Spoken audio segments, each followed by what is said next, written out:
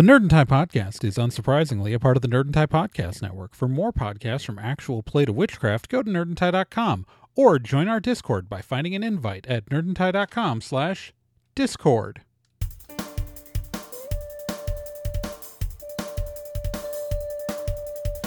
Did you know you could sponsor Nerd and Tie? That's right. For just a few bucks, we'd say your name here. We'd talk about how cool you are, and we would tell you you look kicking in those jeans. Just go to nerdandtie.com and click on the sponsor information on the website, because that is how websites work on the internet.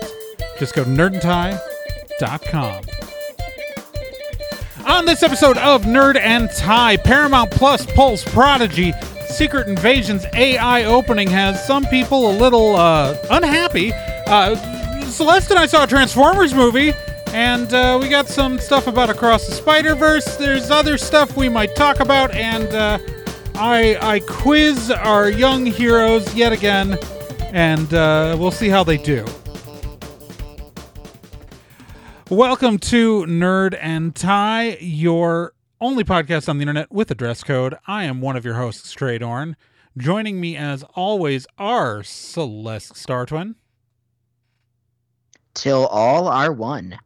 And, of course, the stupendous, indomitable Genjamin Proc. Yo, what up? And it has been a heck of a heckin' time, guys. I just want to, right now it's June. This is June of 2023. We're almost at 10 years on doing this show, and that's weird. Obviously we should talk more about that, when we actually hit 10 years. But the fact that we are approaching that milestone is terrifying. Terrifying. It's a lot, yeah. Terrifying feels right. I mean, Gen's only been with us for 6, but still. I've been doing this for 6 years. What? You came on at the beginning of 2017. It's 2023. You've been doing it for 6.5 years. Time doesn't have to do that to me. How dare it? I mean, have you thought about how long you've been doing Stormwood? Nope. Don't want to. Well, if we go to nerdandtie.com/Stormwood, and we go, okay, let's take a look back. Let's take a look back at things. So, oh my god. So, you've been doing campaign 2 for about 1.5 years. Jesus. And that feels weird. Campaign 1 started 4 years ago. Okay. Happy 5-year Stormwood anniversary. Well, that'll be next year, because it was April of 2019. So you've been to 4 years. You've been doing Stormwood. Still, dang. Yeah. That's a lot of Stormwood. I don't know if you know this, but we've done 3 seasons of the Meat Grinder. Yeah. No, I remember that too. That's pretty. That's equally pretty wild. Season 3's coming out right now, but we recorded that whole thing last September. It was September. We are recording a whole new season in September, in just a few months. So, time is passing, and whether we're prepared for it or not. Don't like it. Don't like it. You don't like it. It's I'm not a fan. Oh. Anyways. Speaking of things we're not a fan of, Paramount Plus, besides canceled 4 shows this week and immediately pulled them, one of which is Star Trek Prodigy. And within days, it is already gone off the service. They announced it, and they didn't even give people time to get in one last rewatch. It was just, we're taking it down. It's gone. It was literally just, hey, we're getting rid of this, and it is now gone. you cannot watch Star Trek Discovery. You can watch it internationally. I mean, not Discovery. I mean, Prodigy. Prodigy. You can watch it internationally in some markets, and there are ways to purchase half of the season here. I think Prime, you can still buy the whole season, maybe not. But there is only the first half of the season's available on like iTunes and most other platforms, and only the first 10 episodes of the 20 episode season are available for physical release, and there's no indication that a physical release of the second half of season 1 is coming. And more importantly, season 2 is in post-production. Yeah, the show, there are episodes. There are completed episodes. For a second season, and now we don't even know if they're going to be posted anywhere. And it's the HBO thing all over again. Well, and Paramount advertises itself as the home of Star Trek, but there's a whole canonical series that is no longer on that network. Yeah, a big selling point of the platform is all of Star Trek lives here. Well, not anymore. It doesn't. Yeah, the whole thing is just really, really, really, really alarming, because like not only was Star Trek Prodigy was pulled, several other shows were pulled at the same time, including the Grease prequel, Rise of the Pink Ladies, but also Queen of the Universe, which was that Graham Norton hosted like drag show, like drag competition. Right. Their finale literally aired this week. It was the finale for the reality show was only available on the service for a couple of days before the entire thing got pulled. Yeah, now it's just gone. Yeah. Yeah, because it's Grease, Rise of the Pink Lady, Star Trek Prodigy, Queen of the Universe, and The Game, which was a revival of sitcom, The Game, which ran for 2 seasons on Paramount Plus. And they're just gone.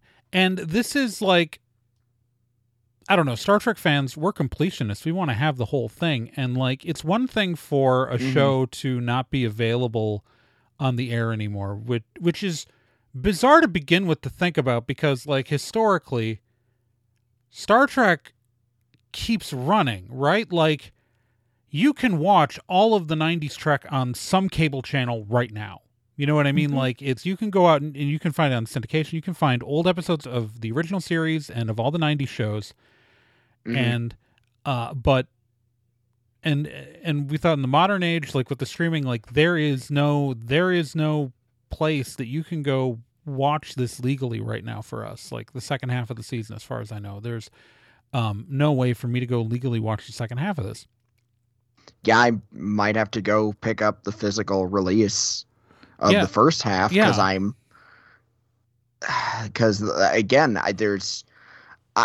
know we've said it before. I've especially said it repeatedly. I don't trust streaming services. If there is a show that I love and there is physical media of it, I feel it's my duty to go out and purchase it, because that thing that I love might disappear. There's a reason why I own the entirety of Deep Space Nine on DVD. And the original series. I haven't picked up Next Gen yet. But like my plan was to eventually, pick up every Star Trek show. But of course, that's not necessarily possible in the modern day and age of streaming platforms not putting out physical releases of shows. And, it's interesting because growing up, like there were physical releases of stuff, but it was far more common for people to just record everything off of TV, and Star Trek fans would archive shows that way, right? Like, right. Star Trek fans would just archive entire series on VHS tapes. And I think like that's the thing, is like a lot of Star Trek fans came up doing that. And unfortunately, I think a lot of us are just going to turn to piracy to archive our shows, because there's not really a better way in a lot of cases. So, yeah, it's very unfortunate the streaming services are kind of forcing hands and like this. Well, they're doing it to save, like I think they're doing it to save money. I think they're also doing it to spite the writers. Absolutely. Oh yeah, right now for sure. And Yeah. it's also one of my personal favorite YouTubers, Jesse Gender, uh, pointed out the timing of the Prodigy announcement seems almost dead on with right after a really truly like 10 out of 10 Strange New Worlds episode aired, maybe in the Absolutely. hopes of distracting Star Trek fans with this really good Strange New Worlds episode to take Prodigy away. And not to name drop too much, but another friend of our show, Sean Orange from Famicom Dojo, was specifically talking about how frustrating it is that Prodigy is like the only current Trek that he can show his kids. It and like it really was a good show for introducing a new generation to Trek. It doesn't start out feeling especially Star Trek flavored, but it slowly eases in those Trek plot points and ideas. Yeah. And it's such a, I feel like it would be such a great, I can't say personally, because of course I grew up marinating in Star Trek, but I feel like for like a younger generation, this is a great way to get them on board. Yeah. Pun intended. I mean, I grew up with in a world where the only Star Trek that existed was the original series and the animated series, and so I, as a child, watched those on repeat until Next Gen came out. Right. So it's, I don't know, like it's so frustrating. And it really, what the problem is that now that they've pulled it, I no longer trust Paramount Plus. Like that's the thing, is that the trust is broken now. Like once you do that as a network, why am I supposed to trust you with my money now? Like am I as a shepherd for this thing that I love? And unfortunately, like they probably don't care about the trust of their watchers. But here's the thing: is I have kept, so I know that like they try not to go too long without a Star Trek airing, but I have kept my Paramount Plus subscription since it was a CBS All Access subscription. I signed up when Discovery aired. I signed up and I kept my service month to month. And now it's now knowing that these shows can just disappear, I am highly debating that when the next time there is a hiatus between shows, of canceling my service. Yeah. And then maybe signing up again when we complete the next season of something, which means that is, I mean, I know that I'm just one subscriber, but that is, months of my monthly payment that they won't get. That's very true. And if enough of us start doing that, that's going to really hurt their bottom line.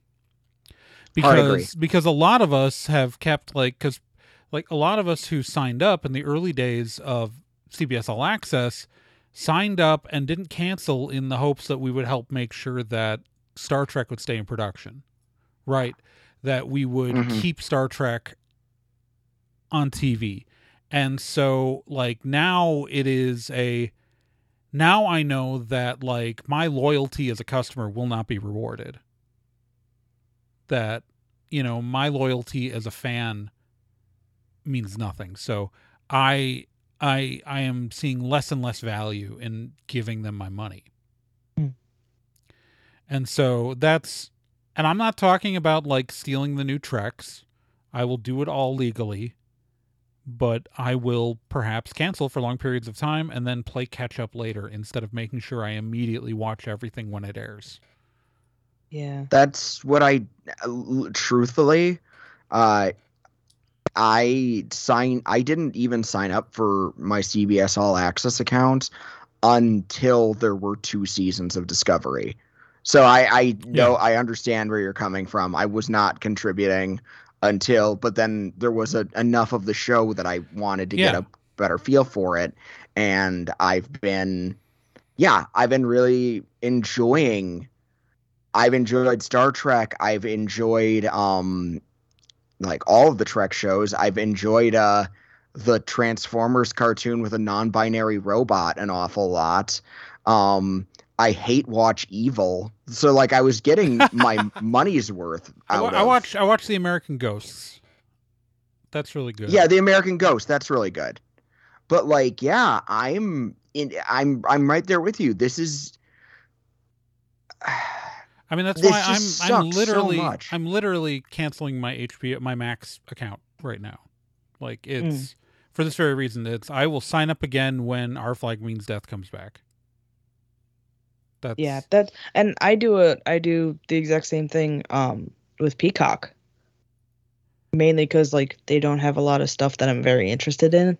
Peacock, and I only go there because they're the only service that live streams the Eurovision contest.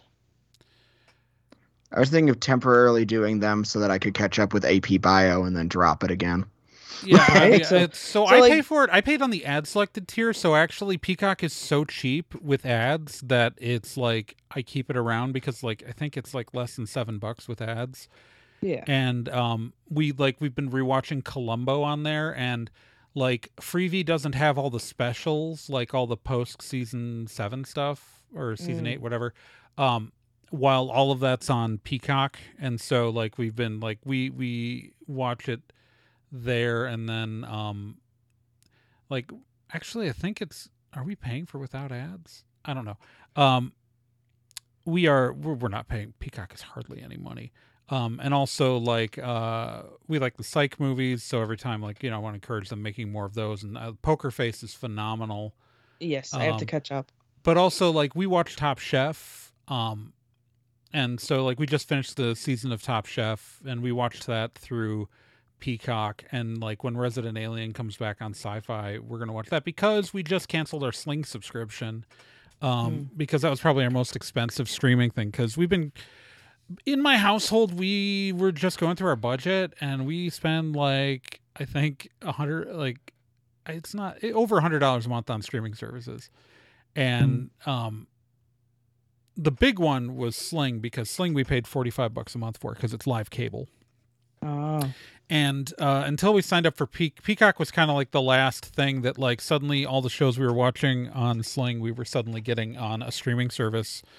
And so like, cause like we would, I guess when Doctor Who's going to come to Disney Plus. So I don't need to have, I don't need, because I watched all the Sci-Fi Channel stuff, Top Chef. I watched Doctor Who. I used to watch, Kevin Can Fuck Himself on AMC.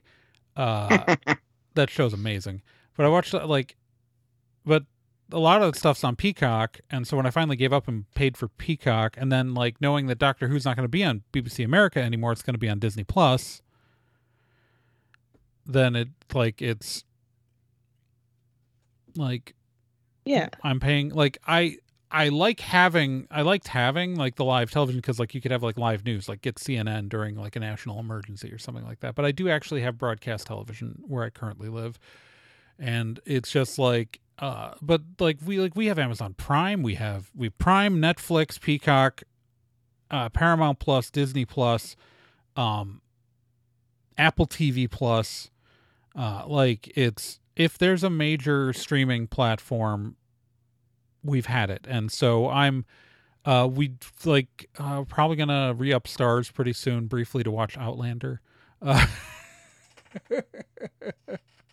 but yeah Sorry, but go no ahead but again. Sorry, I didn't mean to derail. no, it brings up a bigger image of like streaming services should be more mindful of their audiences, because like if we want to, like, we can drop them at the at any point. They're like, you don't have to have any kind of loyalty to a service these days. I sure don't. I can reinstall a Plex server on one of my computers. Right? Exactly. Like, And like, I'm gonna throw this out there. I know this might go without saying, but I see a lot of people discuss the problems they have with streaming services, and I feel like not enough people point this out. I just want to remind everyone, the reason that the streaming platforms seemed so promising, the reason that everyone was so quick to cord cut and jump to Netflix was because there was like one thing, this one big streaming thing that you could sign up for and you'd get tons of shows on. And then because of capitalism, all of these companies that gave streaming rights to Netflix were suddenly like, oh, why do we have a middleman when we could do this ourselves? And then they all decided they needed to have their own freaking streaming platform. Yeah. And I know we're not putting the toothpaste back in the tube. I know that's impossible, but this is all happening because companies let greed make them act stupid. Yeah. And those profits that they were enjoying, those are going to keep going down and down. And you know what? I'm not going to say I'm an expert, but I'm willing to bet in the long run it would have been a lot more sustainable to just keep letting Netflix have their shit. Well, here's the thing: is like when we started out this whole thing, there was Netflix and there was Hulu, and Hulu was a joint venture between, NBC, Fox, and Disney, right? Like there were three companies, and then and this is the problem with media consolidation, is that when Disney bought Fox, it went from being this platform owned by three companies, and like Peacock launches because Disney buys Fox. Right. Because then suddenly NBC is no longer like, and NBC Universal wants out of Hulu. Like they want to get bought out because, now it's effectively it's a platform that is effectively owned by that they are a minority holder. And it's so, and like, CBS held out. If CBS had bought in to Hulu with the other networks, maybe this wouldn't be so bad. Here, this is my problem. So, like, historically, like, someone could say to me, it's like, historically, used to watch shows and they'd air and then they'd be gone. And we've been spoiled by this, ability to archive things and have physical releases. But the major difference here is that historically, when we lived in that ephemeral world, starting in like the late 70s and the early 80s, this thing called the VCR came out. And if you wanted to save something you loved, save the show you were watching, you could. And every person could. And every person had the power to legally archive their entertainment. And we no longer live in that world, as we no longer have easy devices. You could go to like almost any electronics department in any like department store, hardware store, and find blank tapes. You could go to Walgreens and buy blank tapes. Yeah. They were everywhere. Yeah, they were literally everywhere. Yeah. You go out and you buy a blank tape and you just record your show. Yeah. I've watched, I have Demolition Man on a VHS sometime that I recorded off of a free preview of HBO, that I watched many times growing up. It's just so frustrating because now we live like where they consider like if you record off of a streaming service, that's considered piracy now. And it's like, that's legally penalized. So not only, and that would be fine if they gave us a way to legally access the archives. You know what I mean? Like that was the promise of streaming, right? That like, okay, you can watch a show and you can watch it whenever you want. It's there, except now they've taken that away. And so Now, yeah, exactly. Now it's not going to be. It might not be there. It might be. And now I don't trust them to keep it there. It just feels. It feels like, the issue with the right to repair, for me. Yeah, I can see. We're not allowed to do things ourselves. Well, and you know what? Even if they just put out physical releases, we could buy. Yeah, that's all they need to do. They don't even have to be long-term releases. There are plenty of show releases which are out of print and deep on the collector market. But like, if you want to make money off of my thing, fine. Take my damn money. You were taking my money every month. I was paying you money in case I wanted to watch something. Yep. And now I can't. And so now I'm asking, it's it's infuriating. There's there's all these things that are, we just don't have a good way of doing these, like archiving all these important pieces of popular culture. Shit, I know I bitch about this all the time, but I'm gonna do it again. The only legal way for you to watch the original Gundam trilogy movies, the movie compilations, is the upload on Netflix. Because the home video release doesn't have the original 1981 audio on them. But Netflix does. I can't buy that anywhere. No, really. Yeah. I'm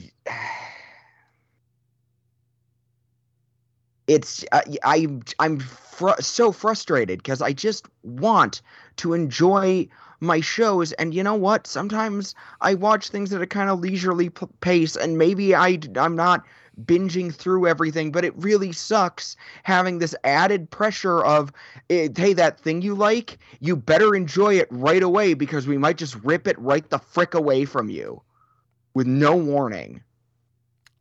And this piece of culture, this piece of shared media that meant something to people is just going to be gone. And it's so some asshole who has never made art in their life but sure profits off the backs of other people's art can get a tax write-off. Yeah. Freaking So garbage. I think we've covered that about as far as Yep. we're going to take it. Yep. So speaking of streaming services and art, Oh no. Marvel's big new boy. series, Secret Invasion, premiered this last week, and there's a little bit of hubbub due to the fact that it's come out that AI art was used in the show's intro. And some people are immediately angry.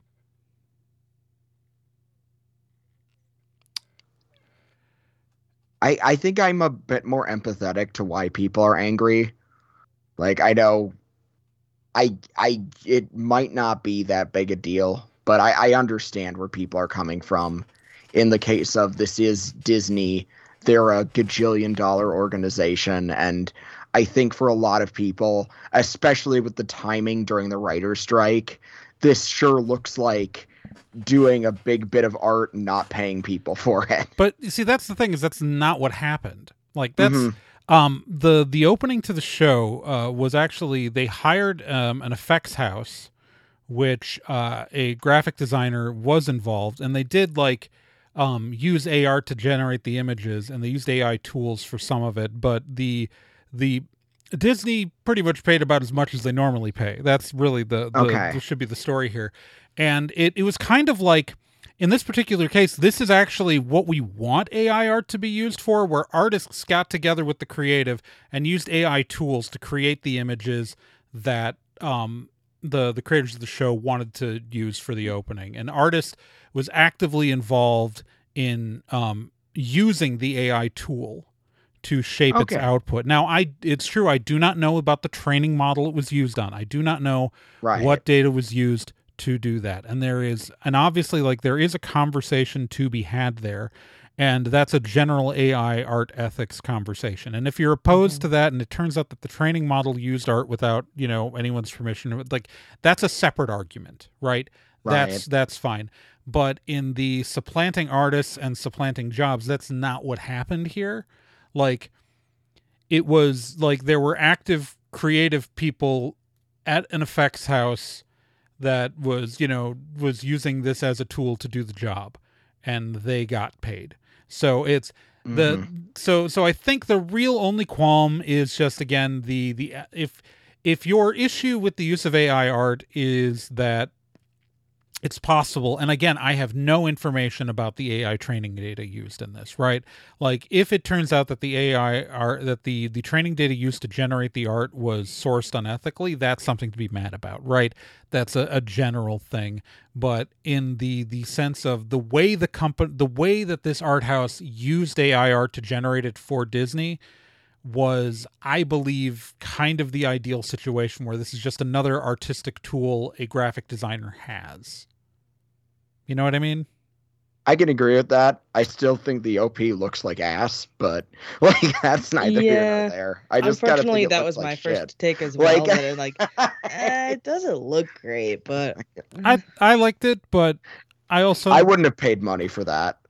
Like if I paid someone money for animation and then they gave me that, I'd be like, did you spend the money? Can I get it back? Is that like is that it's not good. I just think it looks like butt. I mean, I'm just gonna look at it right now because, you know. Oh, I thought it looked. Yeah, it's because I watched it when it came on. I thought it looked fine. I also watched it when it came out. I didn't like it. I still don't like it. but I mean, here's the age-old art history tidbit. Art is subjective. I mean, yeah, very true. Don't get me started.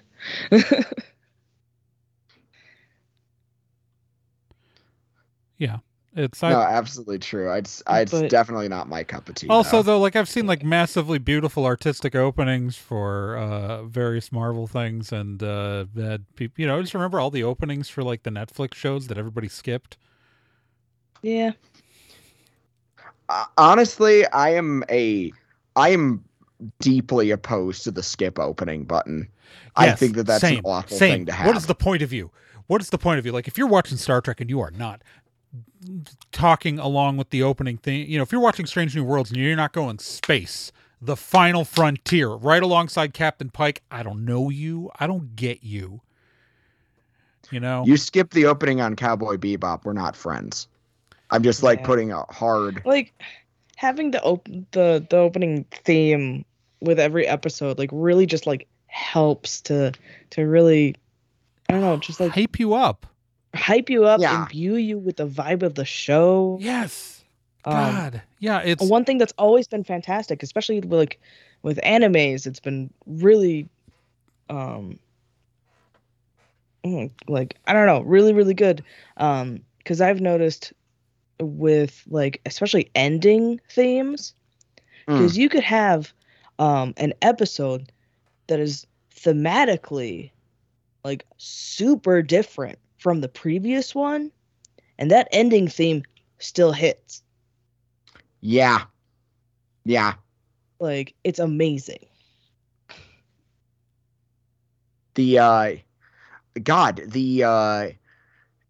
Especially the anime community really, like, as far as like theme songs go, has really built around that. Like the JoJo community and Roundabout by Rush is a meme in and of itself. I mean, not by Rush, but yes. I was going to say Roundabouts by Yes. Funny thing is that you made that mistake, but for years I made the mistake of saying it was by Steely Dan. So don't worry, we've all messed up at one point. In my defense, the reason why my brain assumed it was by Steely Dan is because there was this mixtape in the car that my brother also drove growing up. And growing up, it was like in our 20s.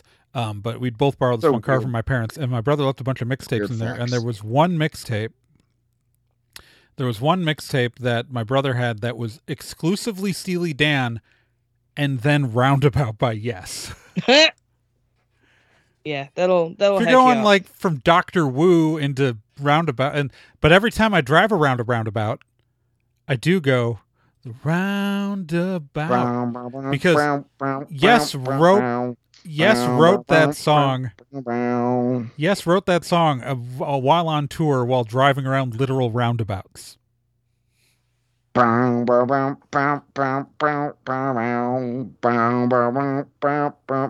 yeah, I don't know. There is something. I love artsy OPs, but like I'm not one of the people who skipped the Netflix openings. So yeah, I don't know.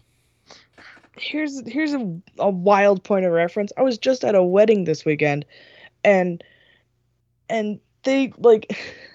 I have heard anime theme songs used at weddings. Like, in the ceremony. You cannot tell, like, don't skip them. They're important to people. Dig it. Legitimately, getting a little far afield, but that was Baby Me's like biggest issue with Toonami. Like a lot of gens in my generation of weebs really put Toonami up on a pedestal, but the fact that they didn't play the openings really ticked me off as a kid, and it still kind of bothers me, honestly.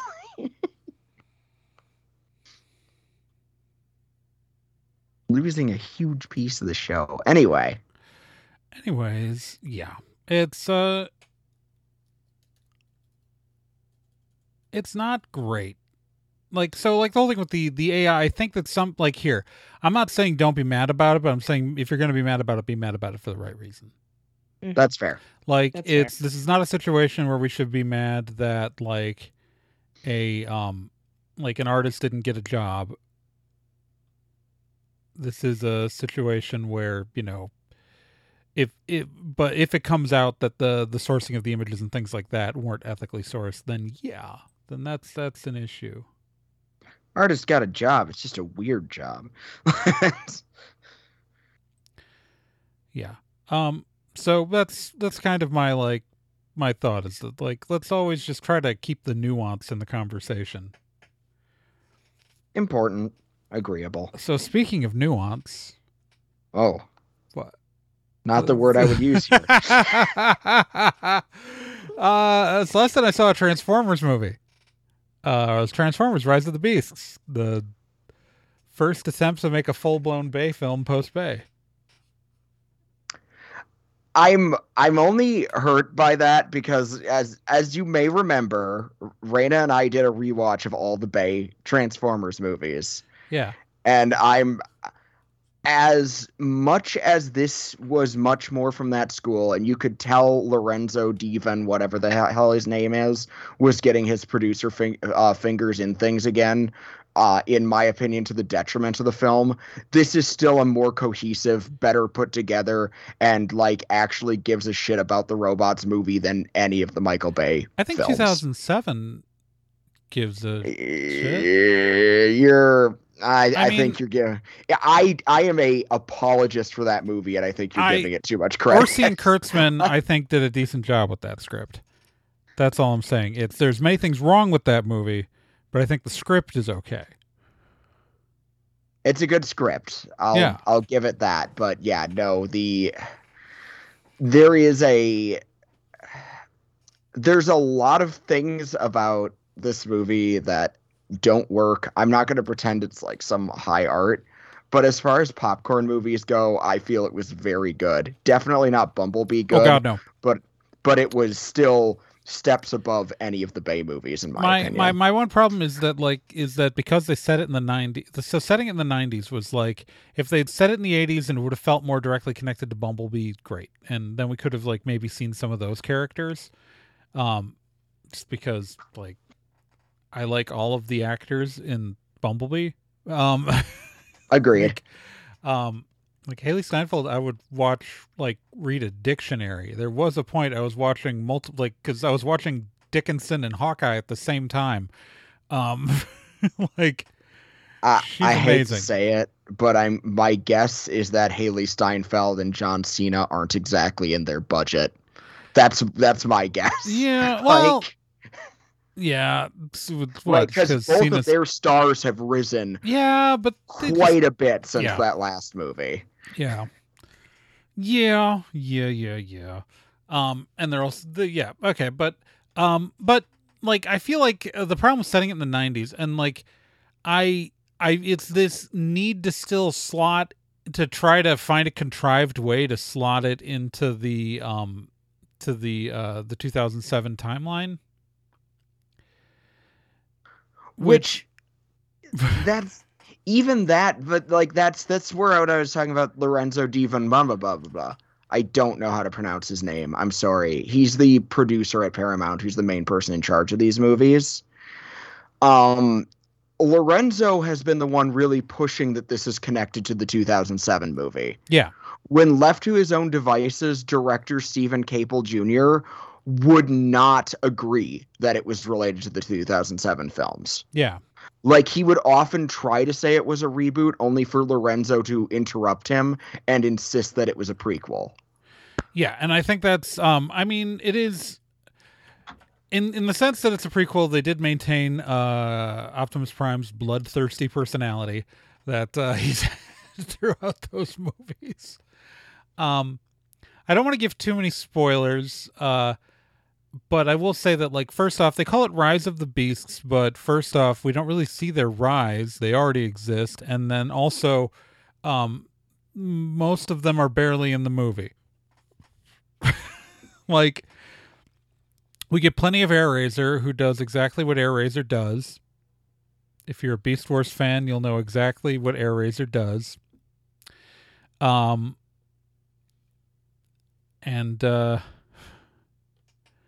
thought Ron Perlman did a really good job with the material that he had as Primal. Yeah, I will say, first off, I was really impressed with him. I was disappointed that they didn't bring in Gary Chalk because, like, you know, frankly, we know the studio doesn't believe that the fans of Beast Wars will have the reverence that the G1ers will. But I'm just like, so let's take a look at the Maximals. So Cheetor has, like, what, 2 lines? He had like 4. Yeah. Because I was expecting only like 2, but I was counting and I was like, oh, he's talking more than I expected. Rhinox had like a line maybe? Rhinox had a line maybe. I didn't catch it, but David Sabalov, yeah, he's got a credited also voice played actor. one of the bad guys. So the Terror Con he played got more lines than Rhinox did. Yeah, I did like the fact that they called one of the Terror Cons Nightbird. That's a deep cut. Nightbird was played by the first openly trans actress in the Transformers franchise. I was very excited about that. I feel like that's...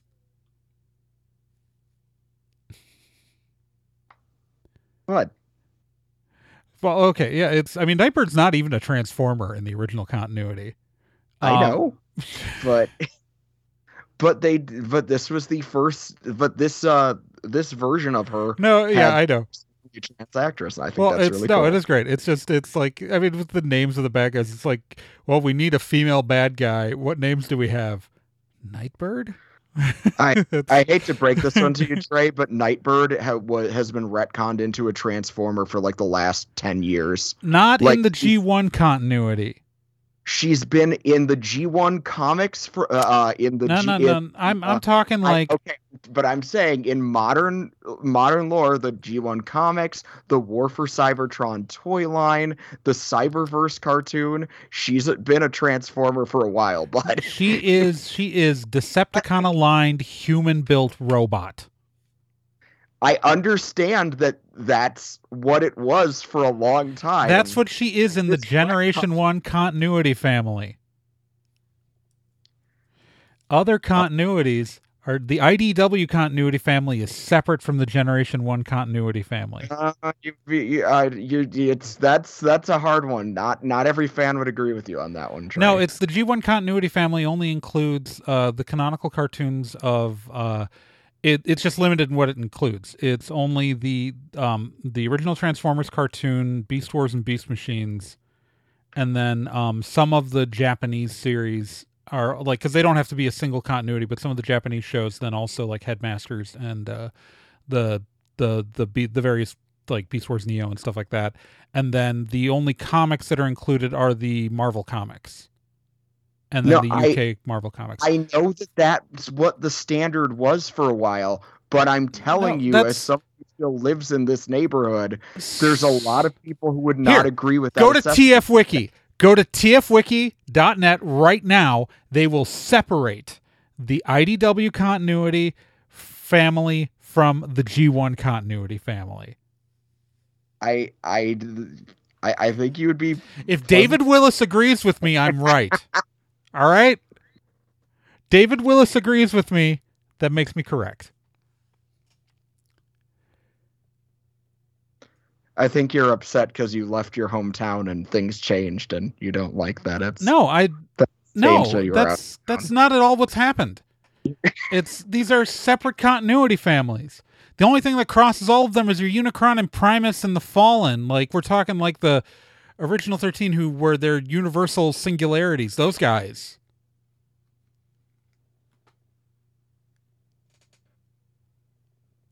Yeah. Anyway, so the back to the Maximals. So all we got were Optimus Primal, Airazor, Rhinox, and Cheetor. And then Ape-Link, which Ape-Link is such a weird deep cut to a BotCon exclusive character. Like, it's not a spoiler to say Ape-Link is in there. He's in the opening of the movie. And he's just Ape-Link. Like, I don't know how to explain how a repaint of an Optimus Primal toy, got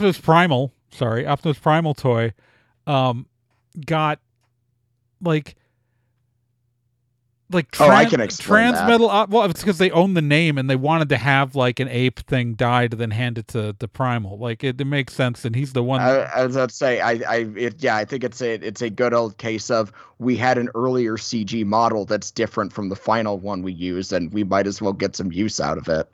I mean, yeah, it's because it's the same with I can't 100% prove it, but it's the same with for months they were saying Starscream was a main character in the Bumblebee movie. Yeah. He didn't end up being there, but sure enough, there's a really good digital Starscream model that they call Blitzwing in that movie. So yeah. it's Ape-Link is like it's just fascinating because all of his previous appearances are like from the 3H comics.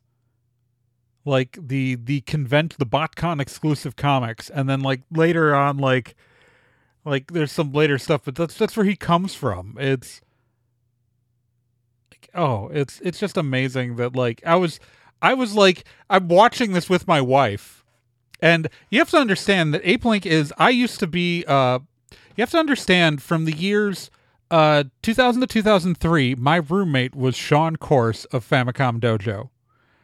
We lived in a house together, including Sean's massive Transformers collection. Sean was a person who went to BotCon and would get the exclusive toys. So I knew who Ape-Link was going into this movie. Like, I knew exactly who Ape-Link was. And so we're watching this movie, I'm like, oh, it must be Primal, and then it's like, oh, that's Ape-Link? And I was like sitting there because we went to the drive-in, so I'm sitting there in my truck with my wife, and I'm just like, did they say Ape-Link? Like, sitting there in pure astonishment that, because I don't remember if Sean had an Ape-Link toy, but I had seen photos, and I'm very familiar with the Transmetal Optimus Primal toy that was, based on, and I'm just going like in my head like, Ape-Link? Like, it's really funny because I've heard like a lot of movie reviewers like react to this and like talk about how like, oh, he's the gorilla with the surfboard. I'm like, y'all, no, that was the Optimus Primal toy, had the flying surfboard. He's just a repaint. Like, he's a. But so it was the most bizarre experience. And again, Airazor does what Airazor does every single time. So I have to say, though, I heartily disagree with you about the 90s setting being inappropriate. I'm going to explain to you why. Don't cut me off. You've been cutting me off a lot in this bit. Sorry. Let me finish.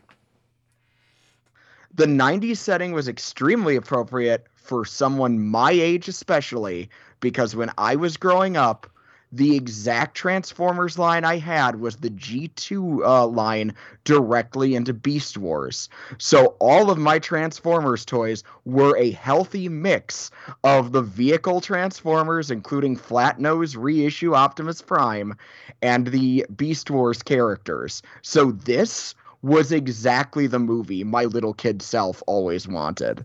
That was perfection for my generation. So I actually think the 90s setting was perfect. Well, but what made it the 90s? I mean, there was a reference to like a Super Mario Brother game. The excellent music. Yeah, the heavy use of Like we've been talking just about robots, and we've been ignoring like just how much Stephen Caple Jr. put his love of 90s hip hop into the movie. And one of the things that I think really stands out is that none of the human leads are white. And Oh, well, like that's yeah. the But I the guess use of that sorry. 90s hip hop, I really like how that pulls things together.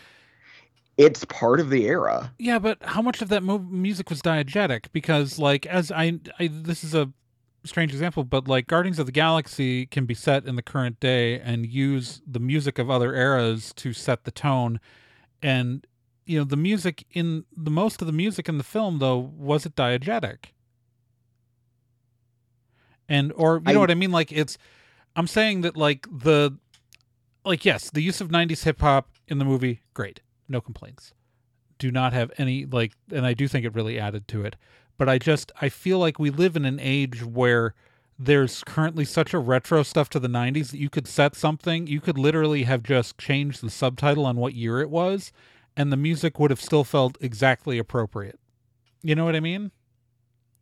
Maybe. I don't know. Again, because of that G1 to Beast Wars transition, and because those were literally the years I got into this fandom from, I really felt it was appropriate. But I feel like that's just I feel like that makes it just a reference, though. You know what I mean? And not a part of the story. And it doesn't even feel like the year setting is even necessary to the aesthetic elements that you're talking about. You know what I mean? Well, like, how much was it needed in Bumblebee? Like, no, it's a valid point. I feel like my only thought about Bumblebee is that it was when you're trying to shoehorn in a movie into the continuity, setting it prior to the events to allow you to fit it. Like, the only reason why I think that any of these are set in the prior years is purely so they can shoehorn the continuity into the 2007 movies. I mean, and that's the only reason why I'm complaining about it is because I don't think they've put any thought into the continuity of the 2000s movies because they weren't putting any thought into the continuity when they were coming out. I feel like there's been some degree, well, no, but like attempt to justify and tie it in. Like, I think they think that people won't see the movies if they aren't directly connected. I think that they're afraid to. I definitely think that there are producers who are afraid to touch, like, saying that the movies that people like don't count. Yeah. Like, I definitely think that that's a thing. Yeah. But like the idea that anyone ever cared about continuity, even the early movies, is laughable because you go from movie 1, Optimus and Megatron hated each other. Movie 2, actually Megatron was working for another guy. Movie 3, actually Optimus was also working for another guy, so they were actually middle management under two other guys. Yeah, it's when I say continuity, I don't mean the kind of continuity that you and I care about between stories. I mean the kind of continuity that people care about at the Fast franchise. You know what I mean? Like where the casual person sees a connection and doesn't look like the details. Like you are like thinking of continuity the way you and like the way I think about Star Trek. You know, which is not the way that like there's continuity and then there's continuity. I don't think they care about canon. You know what I mean? But anyways, I actually do like this movie. Like, let's be really clear here. Like we actually both agree roughly. I had no idea. No, it's like we actually both roughly agree about the quality of the movie. I just like my only complaint is that like I didn't feel like we had enough Maximals in it. Like it's only 2 Maximals felt like characters. I guess technically 3 if you count Ape Link's brief scene at the beginning because he did feel like a character, but he felt like a character who immediately died. And again, opening scene. I know that's technically a spoiler, but if it's in the first 5 minutes, it's not much of a spoiler. It's set up. I think it was done I think the main reason the Maximals are here are so we have it was to test audiences' reactions so they can go do a Maximals movie later. Well, and that would be great. That's my honest impression. My issue with the Maximals mostly is that they didn't transform early enough. What is this, Beast Machine Season 1? And they just didn't have enough, like, they weren't characters enough. Like I could have done with like, they could have like reduced the number of Autobots by 1 and then given Rhinox and Cheetor some stuff to do. You know what I mean? But also, and this is the most important thing about the Maximals that I did not like. And that is they are missing the most important one. Rat Trap. Yeah, that's fair. Rat Trap, whose in the G1 continuity's great aunt is Arcee. And these are supposed to be descendants of the Autobots from the future. There could have been a familial connection between the new ones and the old ones. But actually, just more importantly, Rat Trap's the most fun Maximal. He's canonically older than Optimus Primal. He is the most experienced one of them, and he is small and funny, and they could have thrown Scott McNeil some work. I do appreciate where Stephen Capel Jr. was coming from, though, where he said there were a lot of characters he wanted to use, and he was just being realistic about what he could fit in the movie. Yeah, no, and that he had too many characters in the first place. I understand. I think they should have dropped an Autobot and then given, I think dropping an Autobot and then given more lines to the because I don't think it. Okay, here's the thing. I don't want to cut Arcee because I love Arcee, but her plot functionality versus all the other Autobots was probably the least. You know what I mean? It's because you're not going to cut Bumblebee. Mirage needs to be there. Obviously, he's kind of our Bumblebee for this movie. I think she contributed more than Wheeljack did. She did, but it's Wheeljack. So here's the thing: Wheeljack is kind of there as the local appearing.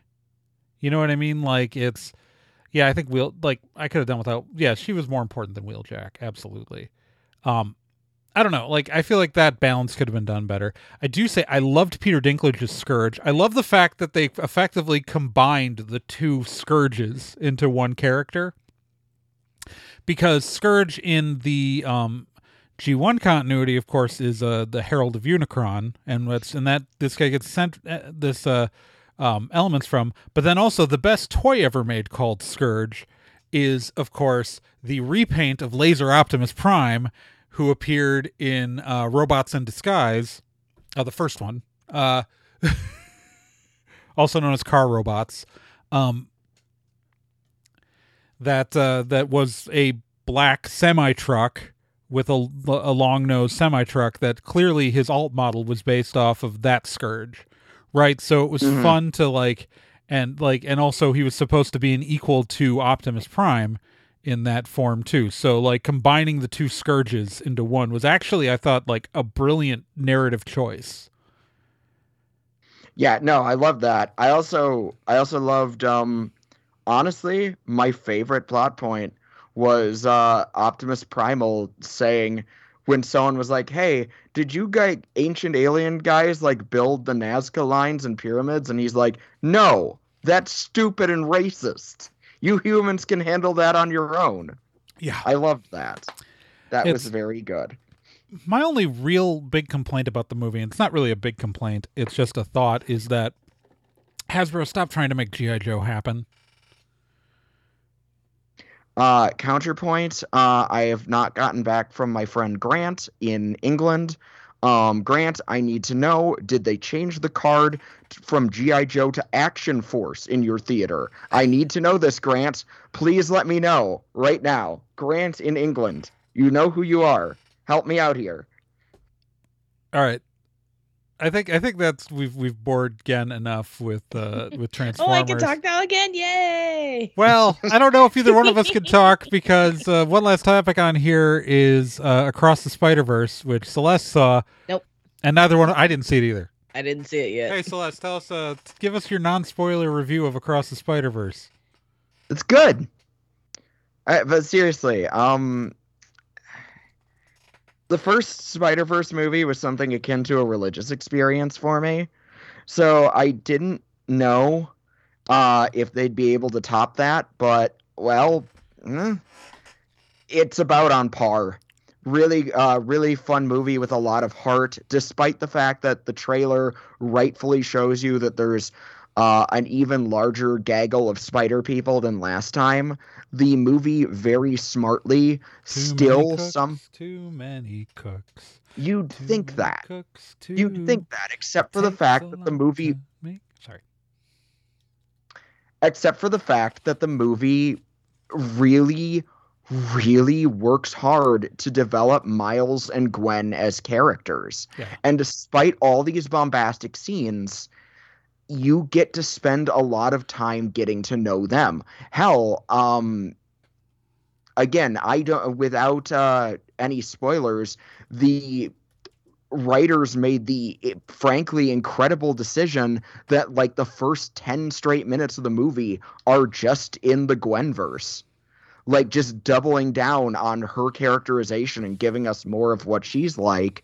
And then when we finally bounce back to Miles, it really feels like this is a proper sequel to his story, not just an excuse to have a lot of spider people show up. And fear not, a lot of spider people do show up.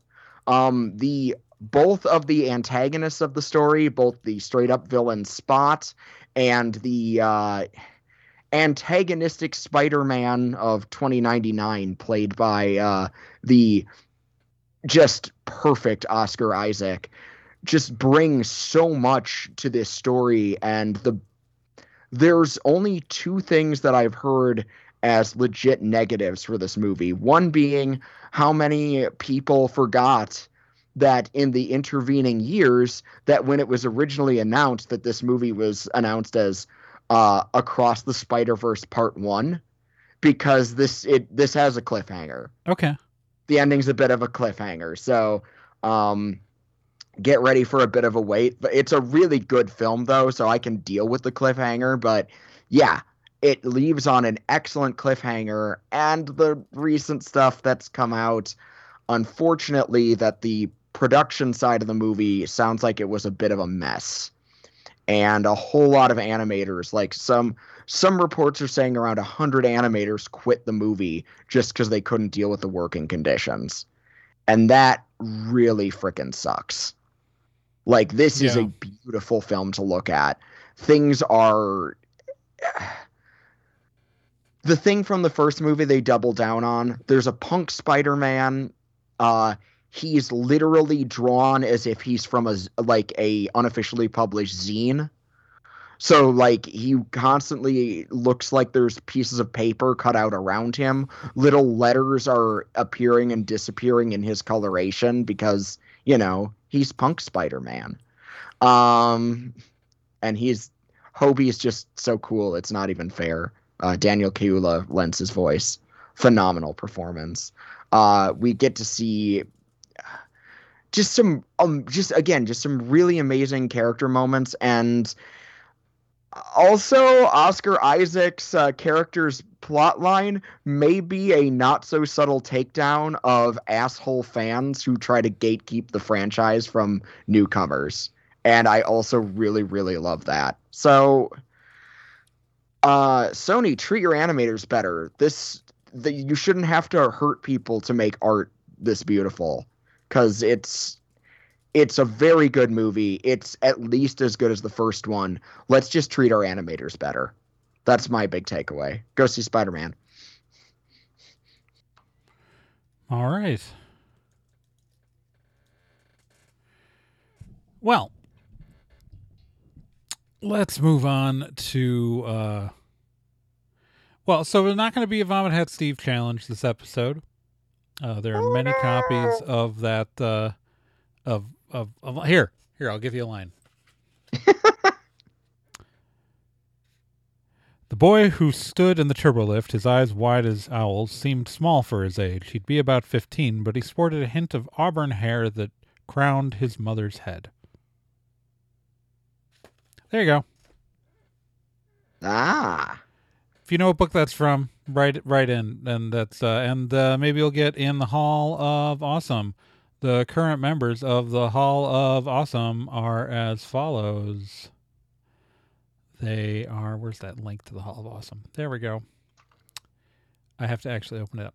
They are Archimize, Zero, Reina Innocenti, Cheesy McDaniel, Krista, Sothridi, Shameless Otaku, The Random Ramblings Man, Corfan, Capito, Chris Graham, Lilisaurus, Paper Godzilla, Cavsy, Minnesota Librarian, Sean Orange, Keith Shizuo, Sakura Sunset, Joel Kreisman, Tactic Del Anti, Wonderland Arts, and Megsy Sass Council. All right. There. So technically we did do the Vomit Head Steve challenge. If you don't know what just happened, Yay. go listen to a different episode. I'll explain it. All right. So if you're wondering what we're doing instead of that, is we are going to do another quiz. It's time for Gen and Celeste to take a quiz.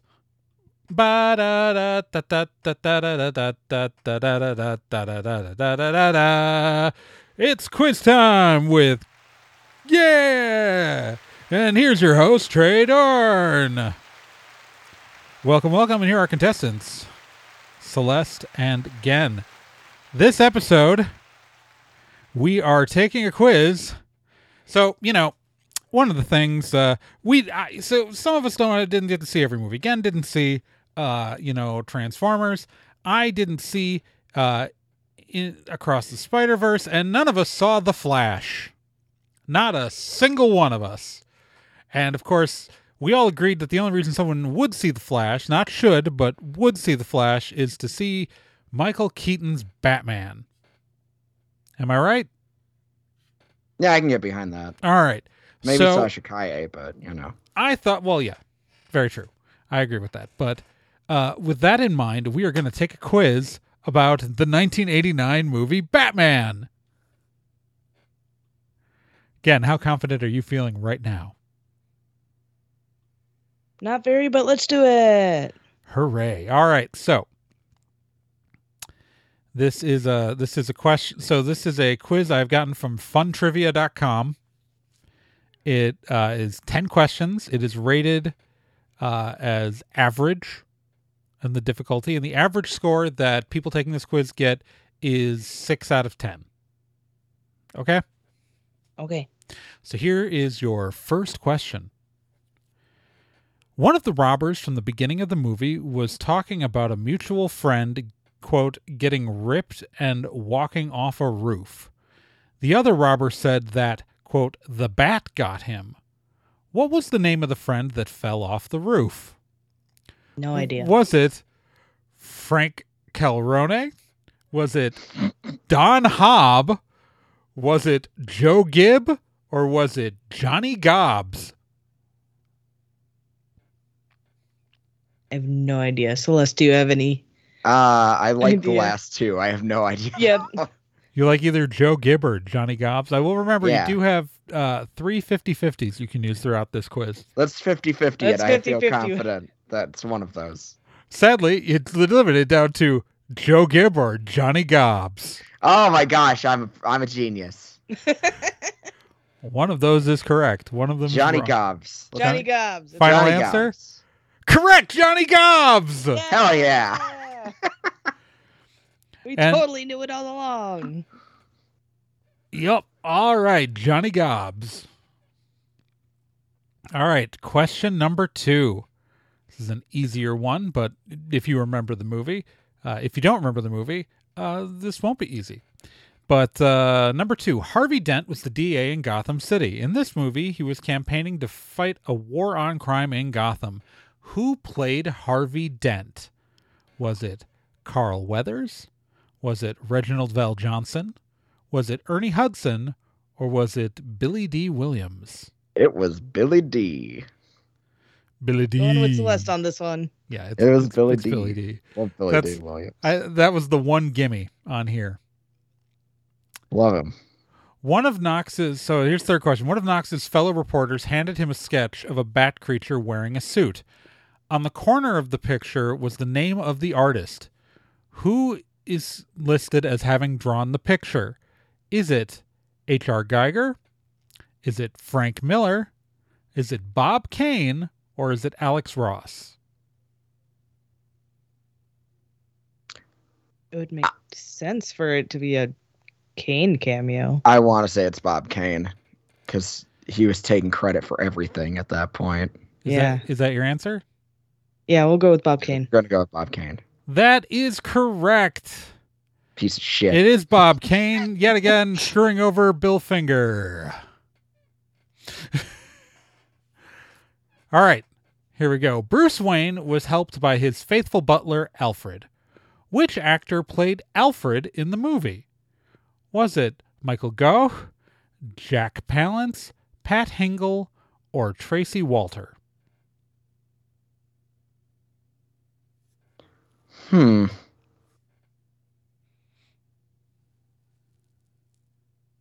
Okay, this one I'm not sure. I have no idea. I think after all those movies he was in, he would leave an impression on me, but he really didn't.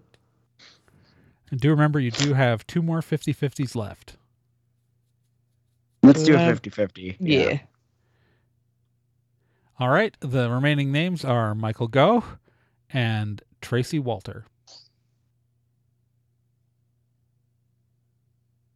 What do you think, Ken? I really have no idea. I don't know who either. either of these people are. Was I'm it? gonna I'm gonna go with Tracy because I like that name. Is that the answer you're going for? Sure. Oh, sadly, it was Michael Gough. Here's one that is a pure crapshoot, that if you get this one right, I will be surprised. What number apartment did Vicky Vale live in? Was it 9, 4, 7, or 2?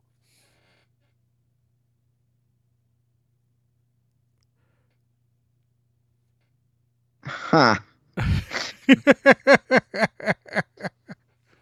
I never want to meet anyone who likes this movie that much. I want that out. This quiz is wild because we'll range from like insanely easy, like the Billy D one, and then like, what number was the apartment? I don't remember this. Is it 9, 4, 7, or 2? I don't remember anything. Some maniac knows this, and I absolutely hate them. I want them to know that if I hear this. It's going to be like Archimai sitting there going like, I remember numbers. Let's go with 7. Just because. That your answer? Yep. Yeah. Sadly, it was 9. Okay. God damn it. All right. Who did the musical score for Batman? Was it Robert Smith, Danny Elfman, Nick Beggs, or Billy Idol? Daniel the Elfman. It was Danny Elfman. Oingo Boingo himself. That is correct. Here's a one that we'll see how you do. Who played Alexander Knox in the movie? A character I don't even remember. Was it Robert Wool?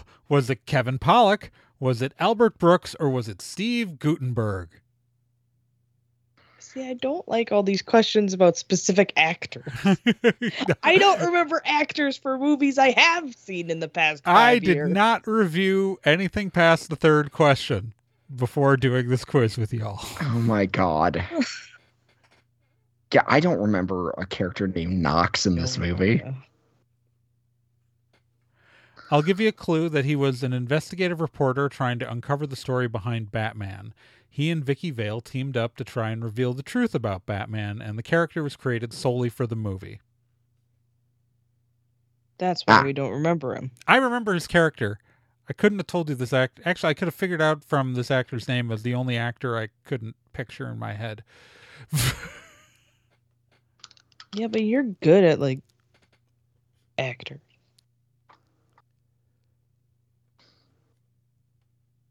I'm weirdly face blind sometimes. I mean, it's just he's the other major reporter character in the movie, if you remember the guy reporter who was working with Vicky Vale. I don't remember anything about this film, it turns out. I gotta watch Batman 89 again. You do have one more 50-50. Let's use it. Why not? Okay. Might as well use it. Your remaining choices are Robert Wool, or Steve Guttenberg? I think it's Robert Wool. Is that your answer? Sure. You're correct. It is Robert Wool, because you would definitely remember if the Goots was in it. Yeah. It's Robert Wool. He's a report. Like, I remembered his character once I saw who they were talking about, but I couldn't picture just off the name Robert Wool in my head. But Kevin Pollak, I know who that is. The Goots and Albert Brooks, I know who all of those people look like. So it would have been like the one name I couldn't match to a different face. All right. In the movie, Bruce Wayne hosted a charity casino night. He told the waiter to open more cases of what at the casino night? Was it beer? Was it champagne? Was it wine? Or was it spirits?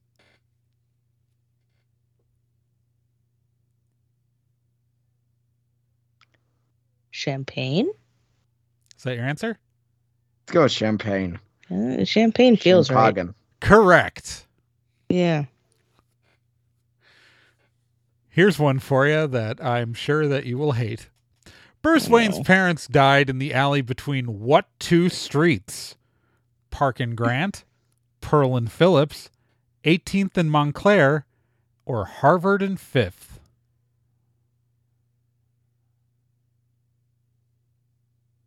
For some reason, I want to say Pearl and Phillips, but I'm probably just thinking of Martha's stupid, cheap necklace. Like, yeah. Is that your answer? I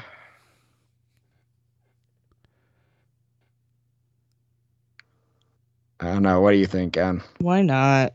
Let's go with it. You're right. It's Pearl and Phillips. Yeah, because I'm thinking, like, those movies were so heckin', like, cheesy. Of course they would have thrown in, like, weird little, like, nods to random stuff. All right. Here's the last one that I'm sure you'll hate. But it's the final question, so you'll be overjoyed when you're done. At the end of the movie, the Joker kidnapped Vicky Vale and retreated into Gotham City Cathedral. He radioed his henchmen to pick him up in a helicopter at the top. How many minutes did Joker request until the chopper picked him up? 5 minutes? 20 minutes? 15 minutes? Or 10 minutes? You're right. I do hate this. Yeah, I hate this. I do, in fact, hate this.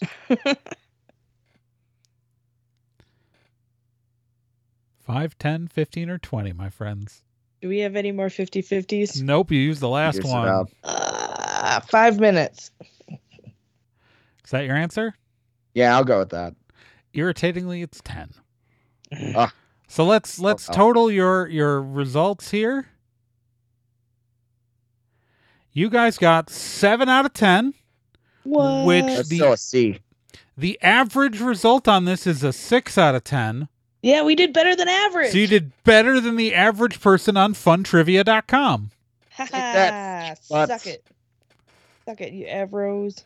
Yeah. So, yeah, now I gotta figure out how to end the episode.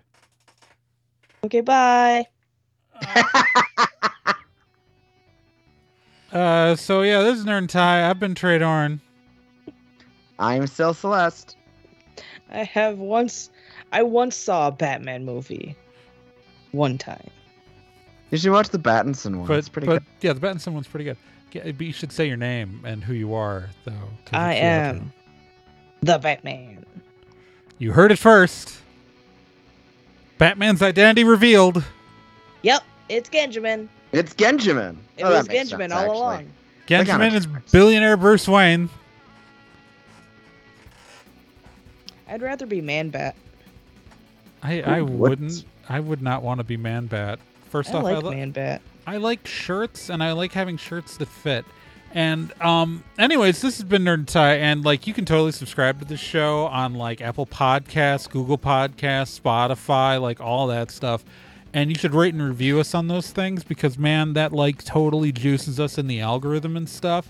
And you can follow this show on social media. We are on Twitter, we're at Nerd and Ty. On Tumblr, we're Nerd and Ty. On Facebook, we're facebook.com and wait for it, Nerd and Ty. you can like join us on Discord and like talk to us and stuff. And we got an invite for that at nerdandtie.com/Discord. And we're part of like a whole network, like this whole network of shows that like cover stuff from actual play podcasts like the phenomenal Stormwood and Associates and the Meat Grinder and Let's Be Legendary, to witchcraft podcasts like BS Free Witchcraft and Hex Positive. Like Famicom Dojo and Casual Trek are just sitting out there with your best nerd stuff. You can watch Celeste's best videos on YouTube. Nerd and Tie has everything you need to waste your life and at least spend some time during this writer's strike, because you're going to run out of content on these streaming services soon. But our content is right there. So it's Please watch your video. It's right there. There are hundreds of Stormwood episodes. Dear Lord, we made them for you and we want you to love them. Anyways, so like, dude, you should do that. And remember, you can support the show financially. Like if you got a few dollars to throw our way, I have a Patreon at patreon.com/TRAEGORN. Celeste, she's got a Patreon at patreon.com/CelesteIsBest. And again, sell stuff on the internet under what name again? Cryptid Arcade. And you can buy some cool ass shit that you could like give to like your friend for their birthday, which I'm sure is coming up soon and you just forgot about it. And like you could totally get them something. Like, what are you waiting for? Get out there and do it. Anyways, man, it's been real fun talking to you this month. We're all about it. We're all about that flow and all about the nature of mankind slowly drifting into the sun as we burn up in the light of fandom's embrace. You know what I mean, man? Keep on sparking in the free world. That's so deep. That's so deep. That's so deep. Hell yeah. Celeste, you know, that's really deep. We're like in the only state in our entire area that like we're completely surrounded by places with legal weed. You cannot get it here. Get it here. And I was about to make a terrible submarine joke, but I won't.